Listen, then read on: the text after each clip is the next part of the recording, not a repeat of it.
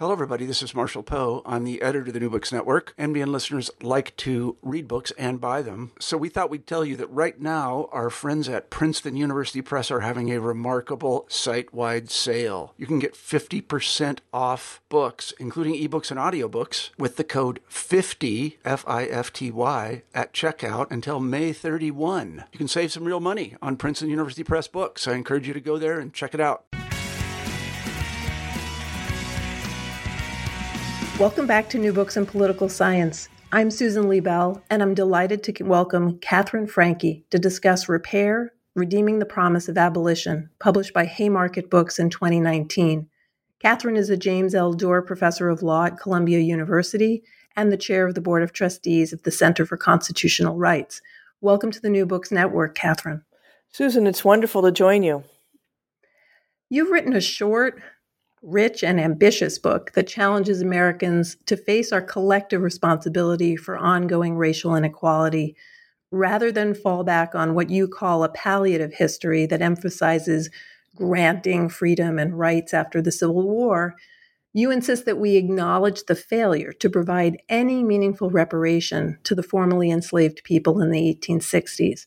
Further, that failure has ongoing structural effects today.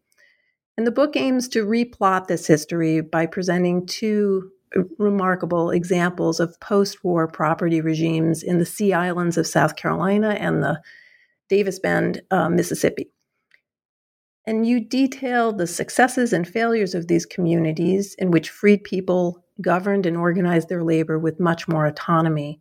And interesting as this history is, that's not your purpose. You're not just trying to reflect on what was lost, but to enhance modern calls for reparations.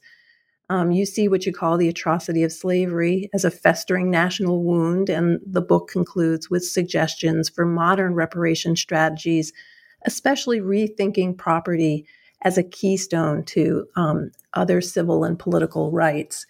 I'd like to start with a distinction that you make that I found so helpful, which is this notion of free versus freed people.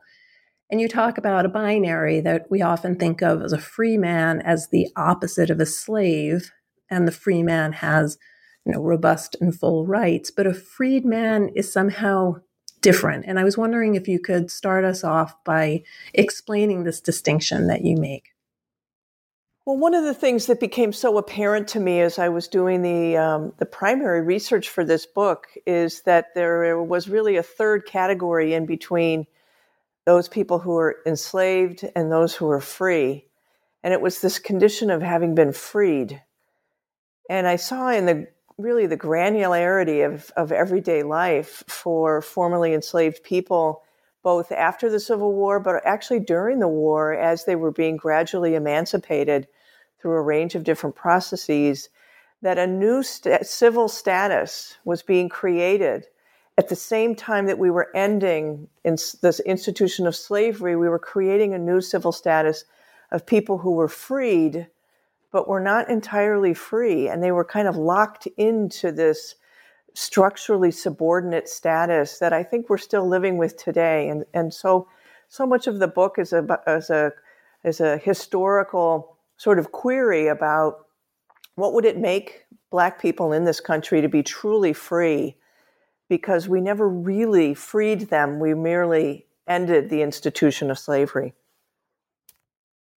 And I should note that in the book, the D in freed man is italicized. And it is this incredibly subtle but meaningful way of communicating this sliding scale, this sort of no man's land in which there is an inferiority continues even though there's been this formal declaration of rights. Throughout the book, law really figures centrally in how you're conceptualizing what it means to be free and what it means to have rights.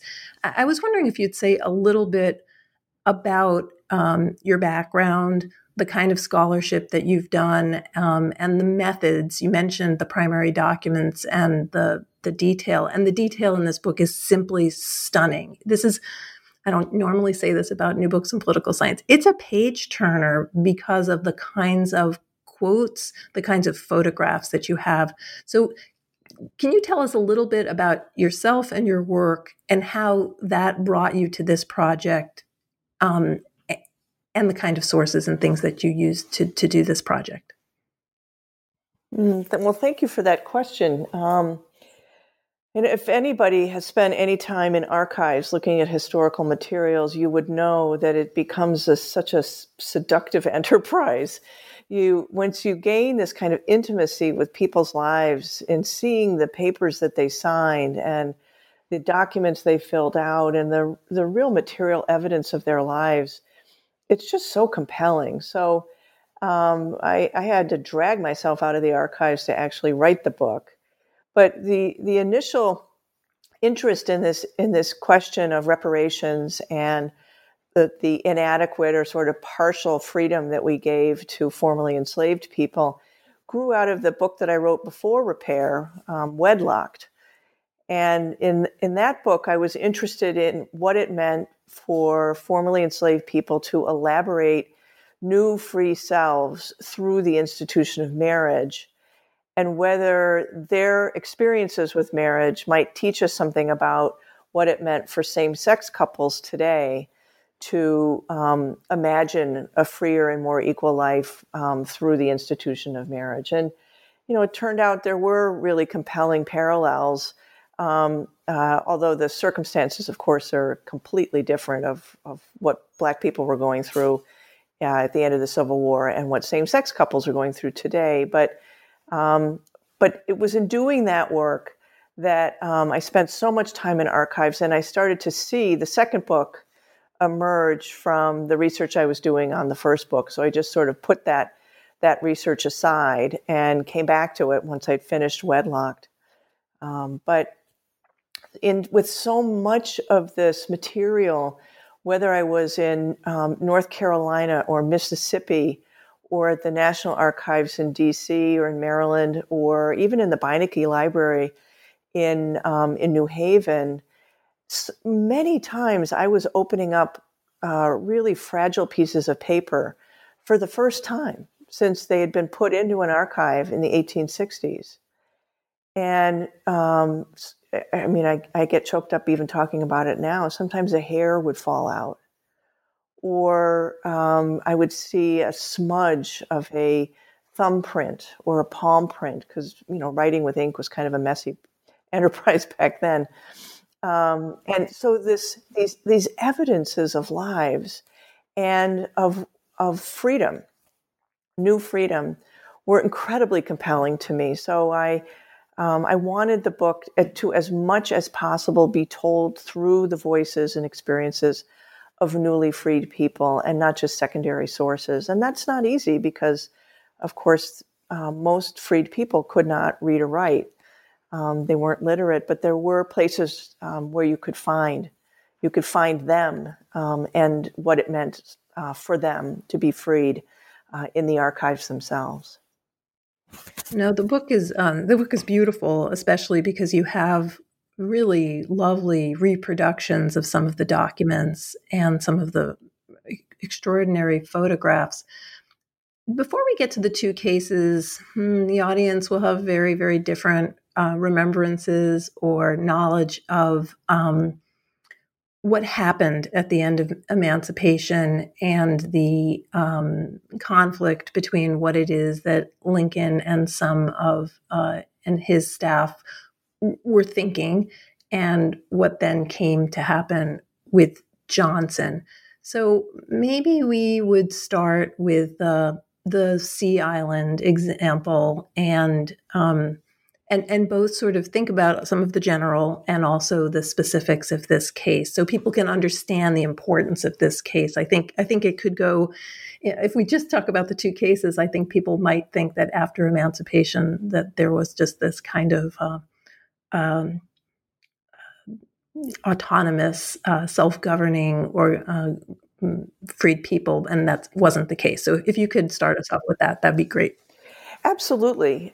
So much of the Civil War was both a military project and a humanitarian project, and this book in so many ways tries to document that. So as the Northern troops were moving through the South in even as early as 1861 through military occupation. Just by the Northern military's presence, they accomplished the emancipation of enslaved people in the places where they were setting up camps. So the Sea Islands provide a very interesting example in 1861 of the Northern military arriving on the islands, the white slave owners fleeing to the mainland, and they took a few of what they called their servants, their favorite servants, with them. But by and large, there were 10 or more thousand enslaved Black people on the Sea Islands, on the plantations that had been abandoned by the white slave owners. And the military is there with this body of people, many of whom were, sick, hungry, destitute, unclothed, in really dire circumstances. And today we would see them as refugees and see this as a kind of refugee resettlement project, but we didn't really describe formerly enslaved or Black people in human terms like that. They were described as contraband.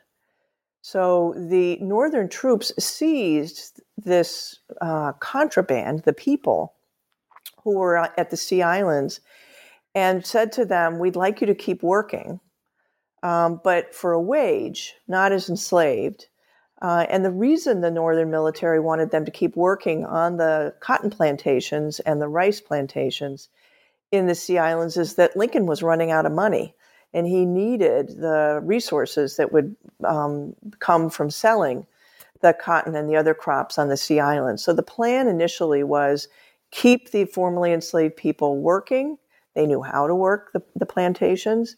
And then the proceeds from those crops would go to fund the war. And by and large, the Black people there were like, "I don't think so. We're not interested in creating profits for you or for some government we've never heard of. We're fine here. We'd like to have small plots of land where we can grow crops we can eat and be independent of you all." And so there was a kind of critical conversation that was going back and forth between the military officials and the freed people of the Sea Islands for a short time. But they eventually got forced, the freed people, into returning back to the back to the fields, and were promised a wage. But what's critically interesting is that those military officials, the generals and the more subordinate officers, were communicating back to Washington a very clear message they were hearing from the Black people of the Sea Islands, which is that we need land. We want independence from white people in the longer run, and this land is owed to us.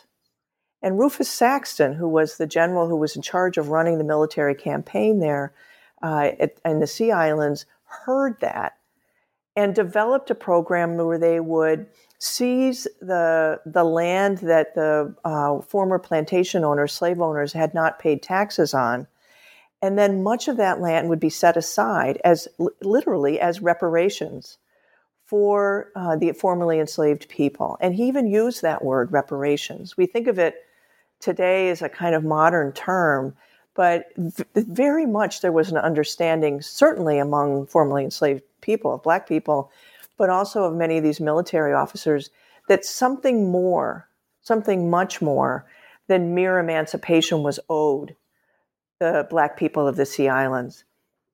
And where this generated for him, for Saxton, was that reparations were owed both as a backward-looking and as a forward-looking matter. So backward-looking in the sense of a kind of repair for the horror of enslavement, the kidnapping, the Middle Passage, the indignity of being property, not a person, the violence, the rape, the death, the family separation, all of that, and certainly unpaid wages, but that almost figured less than the sort of assault on the very idea of their humanity that reparations were designed to address. But of equal importance was the idea that some material resources were owed to the freed people not just in the Sea Islands, but everywhere, so that real free lives could be possible. So as a forward-looking matter, the idea was that you can't be truly free if you're abjectly poor. You need something in the terms of resources, and that would be both an education, healthcare to be sure, but also the land. And the land was really seen as what people wanted and what was owed to them at that time. And so that project was undertaken in the Sea Islands and also in Davis Bend in Mississippi. That's the second half of the book. And the allocation of land in plots that were large enough that people could grow crops in complex family units, not just nuclear families, but complex kinship groups.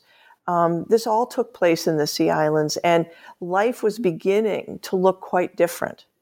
And the order that Saxton issued and that was being followed was one that not only allocated land to the formerly enslaved people, but also said white people cannot set foot here. That you all need to heal yourselves, heal your community, build new lives as free people without us around. And that was very much reflecting what Black people were asking for, indeed were demanding, is, we don't need you to help us, we need you to get out of the way. You go ahead. Go ahead. I'm just going to fast forward very quickly. So Lincoln was reluctantly being dragged into this policy. He was, in many ways, always following the leadership of others around what the end of slavery might look like. And then, of course, the end of the war happens. Lincoln is promptly assassinated, and Andrew Johnson becomes president. One of the first acts in office that he undertook was to grant amnesty to the former slave owners and restore all of their property except in slaves. And so all of this land that had been allocated and promised with titles to freed people was violently stolen from them and returned to the people who had formerly owned them. And then they were forced to enter into year-long labor contracts, very often with the people who had enslaved them before. So that's what freedom looked like for formerly enslaved people, was another form of bondage, which is part of why I describe them as being freed, but not truly free. No, and just to ask a couple of little small questions in terms of the Saxton plan to give 2 acres to working hands. I was wondering, at one point in the book, single women are excluded from, I think it's the Sherman land titles, but I was wondering, when they were thinking about working hands, were they thinking about men as the heads of families? Were they thinking of all working adults? Well, what's interesting is I have a lot of photographs. I actually just took them with my camera when I was in the archives, but photographs of the actual titles that freed people received in the Sea Islands and elsewhere. And very often it was women equally and men, equal to men. And what's worth noting is that at this time, 1861, 2, 3, in that period, white women could not own land. The Married Women's Property Acts during that time made white women the legal part of the legal entity that was her husband. So they did not have a separate legal identity. But Black women were getting title to land in great numbers through this land allocation and reparations project. So I think that's quite interesting. That changes once the land is taken back and they have to enter into labor contracts after Lincoln is assassinated, and only the male heads of households were allowed to sign those labor contracts on behalf of the whole family. So it locked women back into marriages and to being subordinate to their husbands for the purposes of their labor in a way that had not been anticipated before. Now, the fact that Black people are denied, or enslaved Black people are denied coverture, denied any sort of legal recognition of the very creative ways in which they found ways to marry, even while being enslaved. It's remarkable how that sort of then affects Black women's ability to not be under coverture and to have some of these kinds of rights extended to them that would not have been available for many married women in the U.S. Yeah. What I find fascinating about this chapter in the book is how explicit they were about reparation. They understood, as you said, what they were doing. They understood that they were making reparations at multiple levels, but they were also trying to create autonomy and independence through property.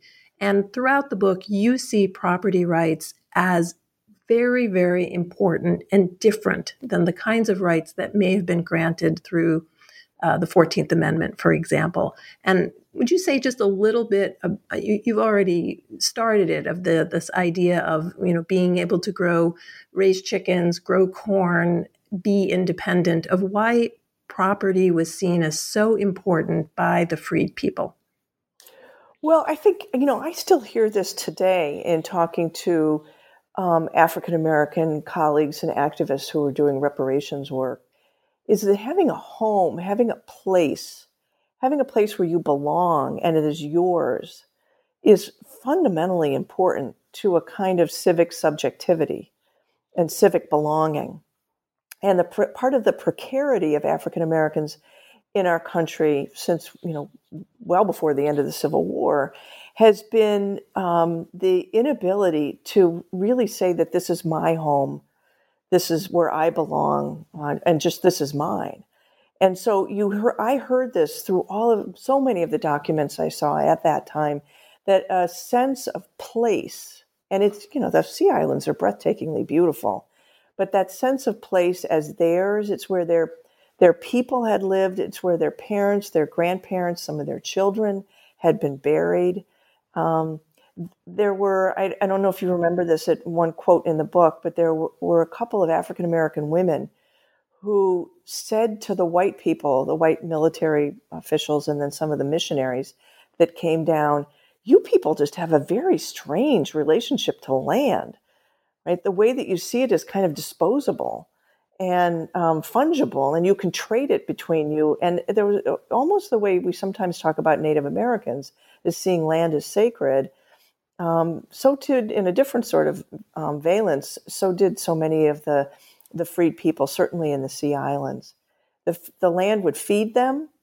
They knew it. They knew how to work it. And it was where they belonged. And it was not where white people belonged.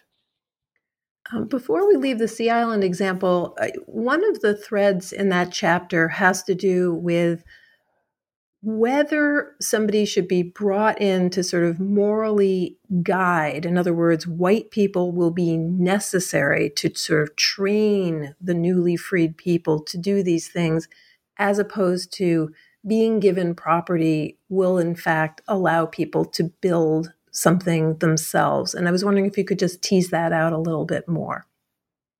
Well, the military officials were there on a military mission. They had a war to fight, and would they realize that this enormous humanitarian project that they also had on their hands was distracting them from their military mission. So they put a call out to Christian evangelicals or Christian do-gooders, anti-slavery folks up in Philadelphia, New York, and Boston. And hundreds of them came down to the Sea Islands, the women to teach reading and writing and civilized behavior to the freed people, and the men to run the plantations, which was preposterous. These were, gentlemen from Philadelphia, New York, and Boston who had not the least idea of how to run a plantation, how to plant cotton or rice. But anyway, the idea was that somebody of some knowledge and education should be in charge.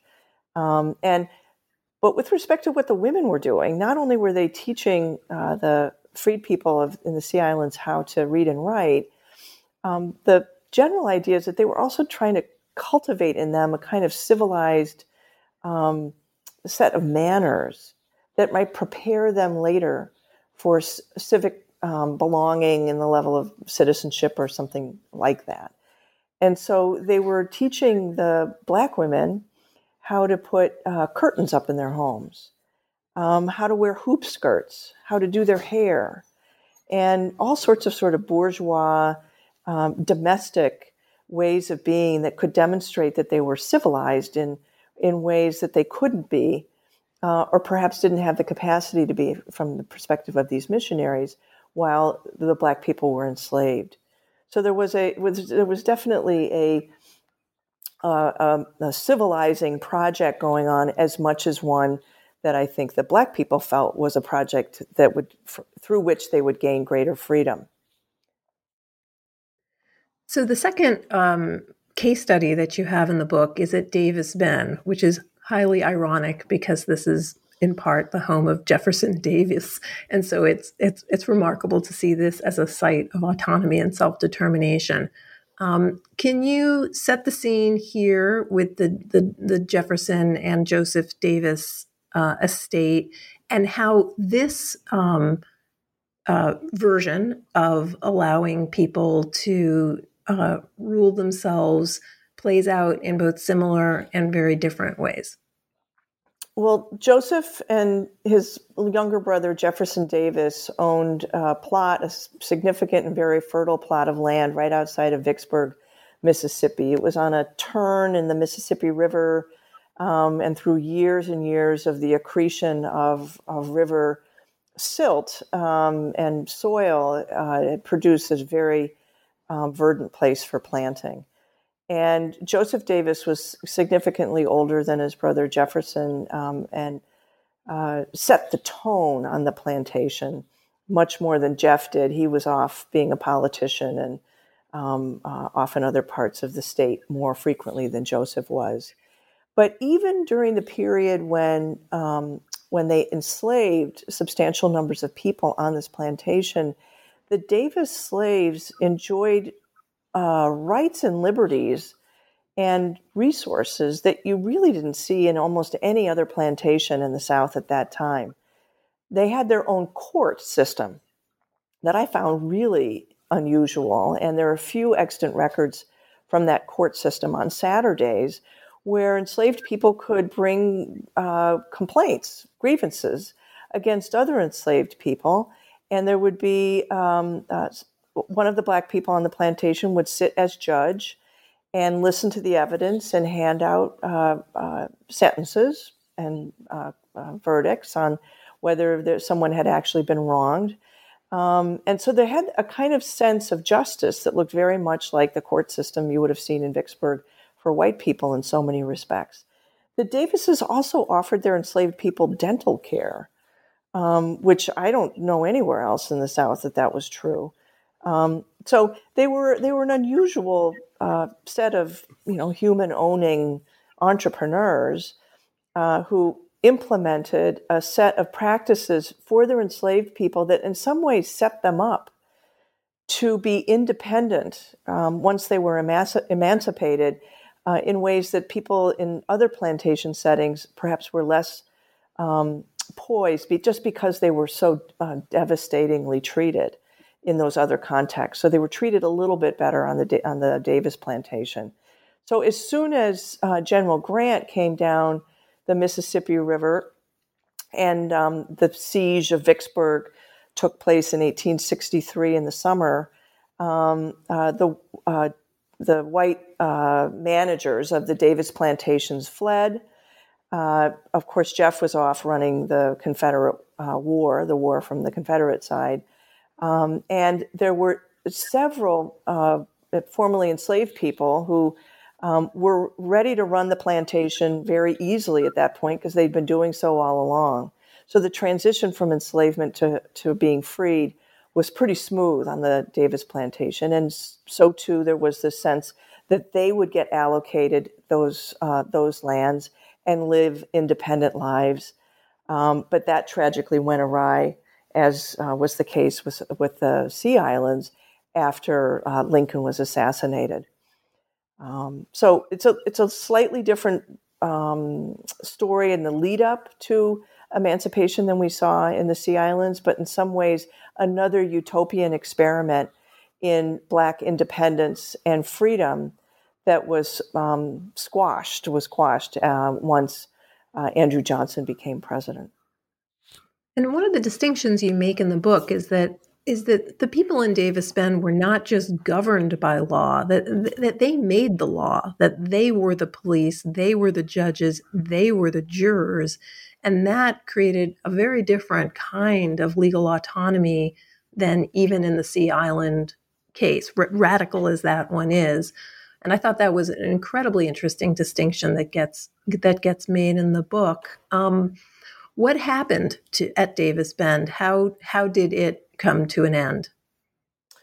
Well, interestingly enough, one of the leaders of the enslaved people, the formerly enslaved people who had been running the plantation before military occupation, continued to run the plantation afterwards, and he ended up buying the plantation from Joseph Davis and was paying him small amounts on a loan in order to buy it for a number of years, for several years after the end of the Civil War. Never really was able to pay much in the way of principal, but he had the idea that he owned it. What he didn't know, I think Joe Davis must have known. He was an old man at that point, but it was illegal for Black people to own property in Mississippi in that immediate post-war period. This was part of the Black codes that came into effect at that time. So he had an invalid title, but even more importantly, when Davis died, his sons inherited the property. They could have forgiven the loan and deeded the land to the Black people who were living there, but they chose not to.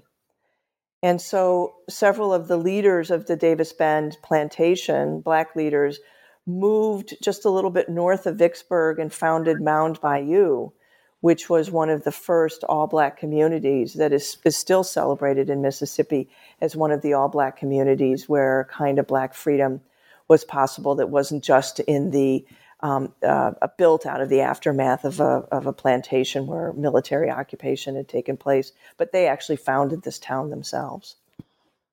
It's both so inspiring and so sad at the same time because this is such a success. It's an agricultural success, it's a legal success, it's a moral success, and yet it ends so badly, which really brings you to. I mean, this book is. You could just write a book, obviously, about these two chapters, and it would be terrific. But that's not really what the book is about. In a sense, you're using these case studies as a way for us to rethink what might be possible now.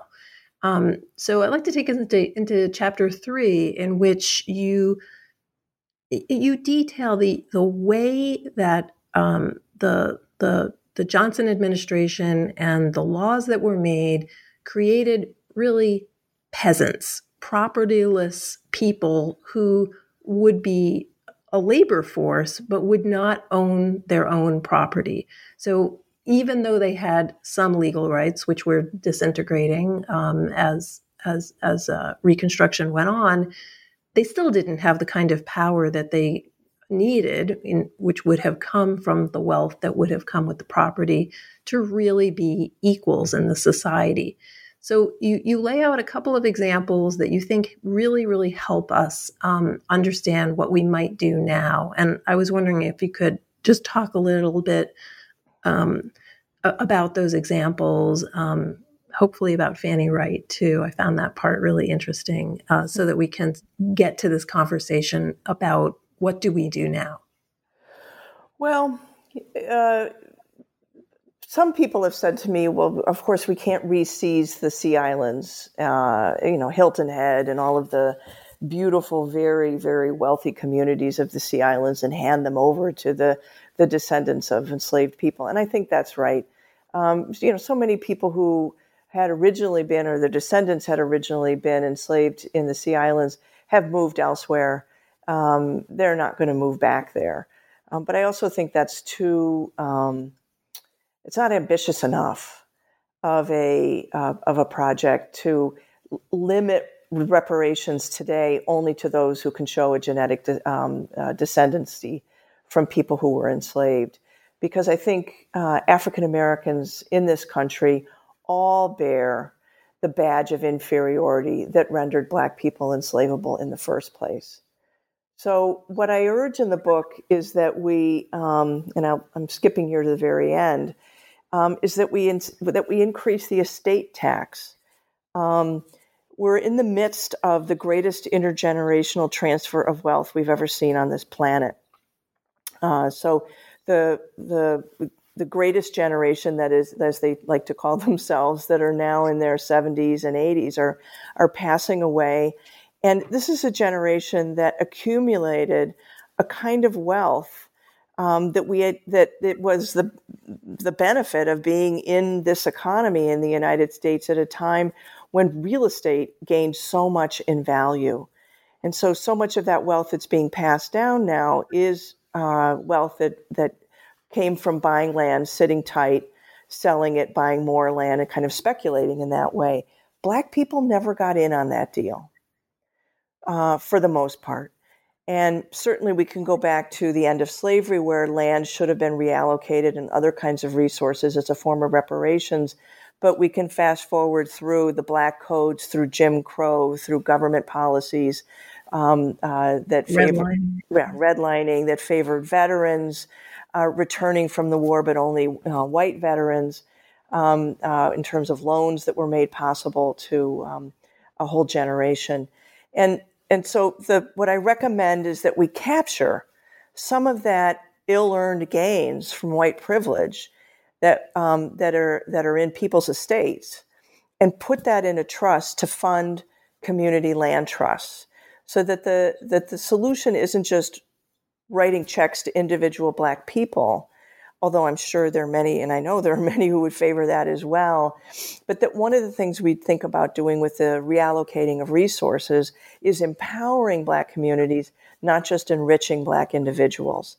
And what I like about community land trusts is it builds on an idea of place, of community ownership of land, and it takes housing out of the speculative market, so that land comes to mean something else in the community, as apart from individual wealth generation, but also community wealth generation, community enrichment.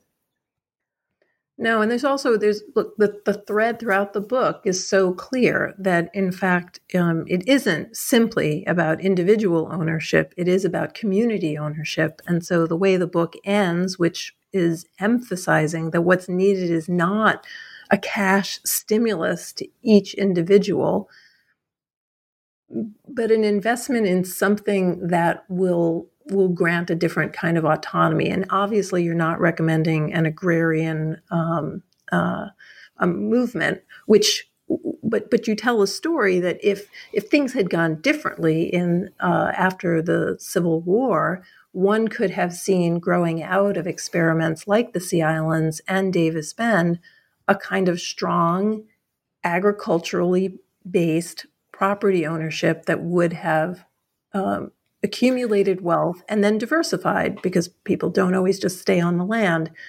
And now I think you're asking for thinking differently about collective land ownership, and there's such consistency between the past and what you're recommending for the present.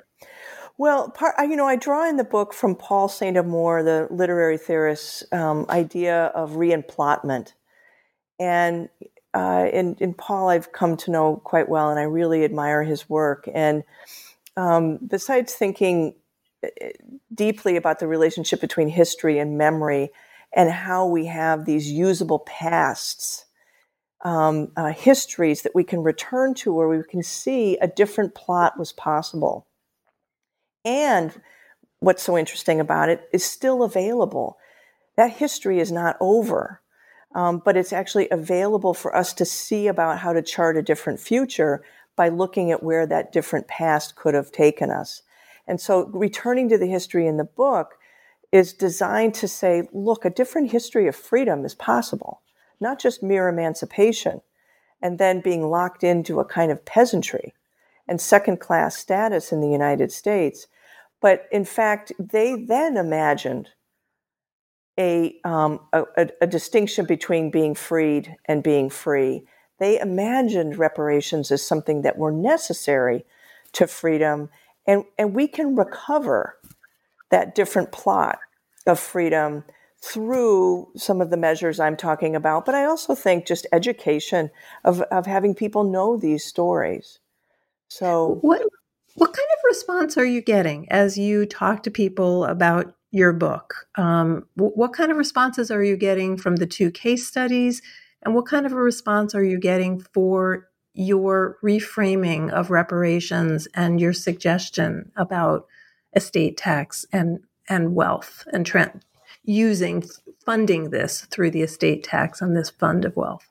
I've been talking a lot about the book and in places all over the country and in different communities. And for the most part, I'm not going to do academic talks at a university where I just yakety yak about the book. Most what I have asked people to do is to try to set up panels in the community with me engaging with people who were doing land-based reparations or equity work in a community, whether it's Baltimore or Denver or Chicago or Detroit or across the country. And that's been super interesting for me because I learned so much about what's possible and what's really taking place in these different communities. So sometimes I give a talk about the book and I talk about the estate tax, and I get the usual pushback from white people. My family didn't enslave anybody. I don't have responsibility for this. Sure, I'm glad to talk about it, but I shouldn't have to pay for it. I get a lot of other white people who were like, wow, I didn't know that history. That is so compelling. I need to rethink my contemporary relationship to freedom based on Black people's historical relationship to unfreedom.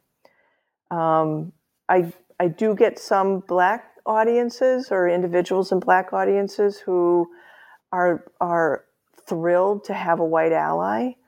And their response is, it's time that white people talk about this too. And that's part of why I wrote the book, is I feel very strongly that reparations and slavery is not just something that is the responsibility of Black people to talk about. And I've had a couple of pretty hostile questions or feedback from African-American activists who say, who were you to tread into this? These are not your stories. Particularly with the historical research, they feel I'm stealing Black voices. And that provoked a really interesting conversation about who the archives belong to, who has the authority and the legitimacy to write and speak about those archives. So I'd say it's been a range of reactions. And it's part of a wider conversation of who can paint a picture and who can write whose story. So, obviously we're at a moment in which we are thinking about that. Yeah. I want to say something that you in the book, you say that you talk about Toni Morrison and you say that you don't have, a thimble of her writing talent, or I can't remember the expression that you used. And I just want to say to listeners that I haven't read a book this well written in a long time. This is very clear, elegant, and eloquent prose, and it includes phrases and distinctions that you will remember. They will make their way into your brain, and they will make your way, I think, into your scholarship and your thinking. So, Catherine, I just want to thank you for such a terrific book. And it's also short. So much gets done in a very, very compact book. And I want to recommend it to everyone who's listening. Oh, well, I'd have to say that is the greatest honor for me to have you say that about the writing and about the book itself. I just thank you so much, Susan. It's a great honor to be with you and have you read it. And thank you so much. Well, Repair, Redeeming the Promise of Abolition is published by Haymarket Books. You can get it on the Haymarket Books website. Catherine, do you have a brick and mortar store near you that you would recommend people pick up the book? I do, and I will note you can get it for 50% off at Haymarket on their website. But there's also a bookstore. I live in Harlem, and there's a bookstore up the street from me that is just wonderful, a little community bookstore called Word Up, WORD Up. And they have just moved a lot of their sales online. So if you want to buy it from a bookstore, I would really recommend Word Up. Well, thanks so much for taking the time to discuss the book, and best of luck with the other audiences that you're talking to. It's great that you're doing the talking to people as well as here to academics and other students of politics. And thank you so much for taking your time to be with us today. Oh, it's my great pleasure. Thank you.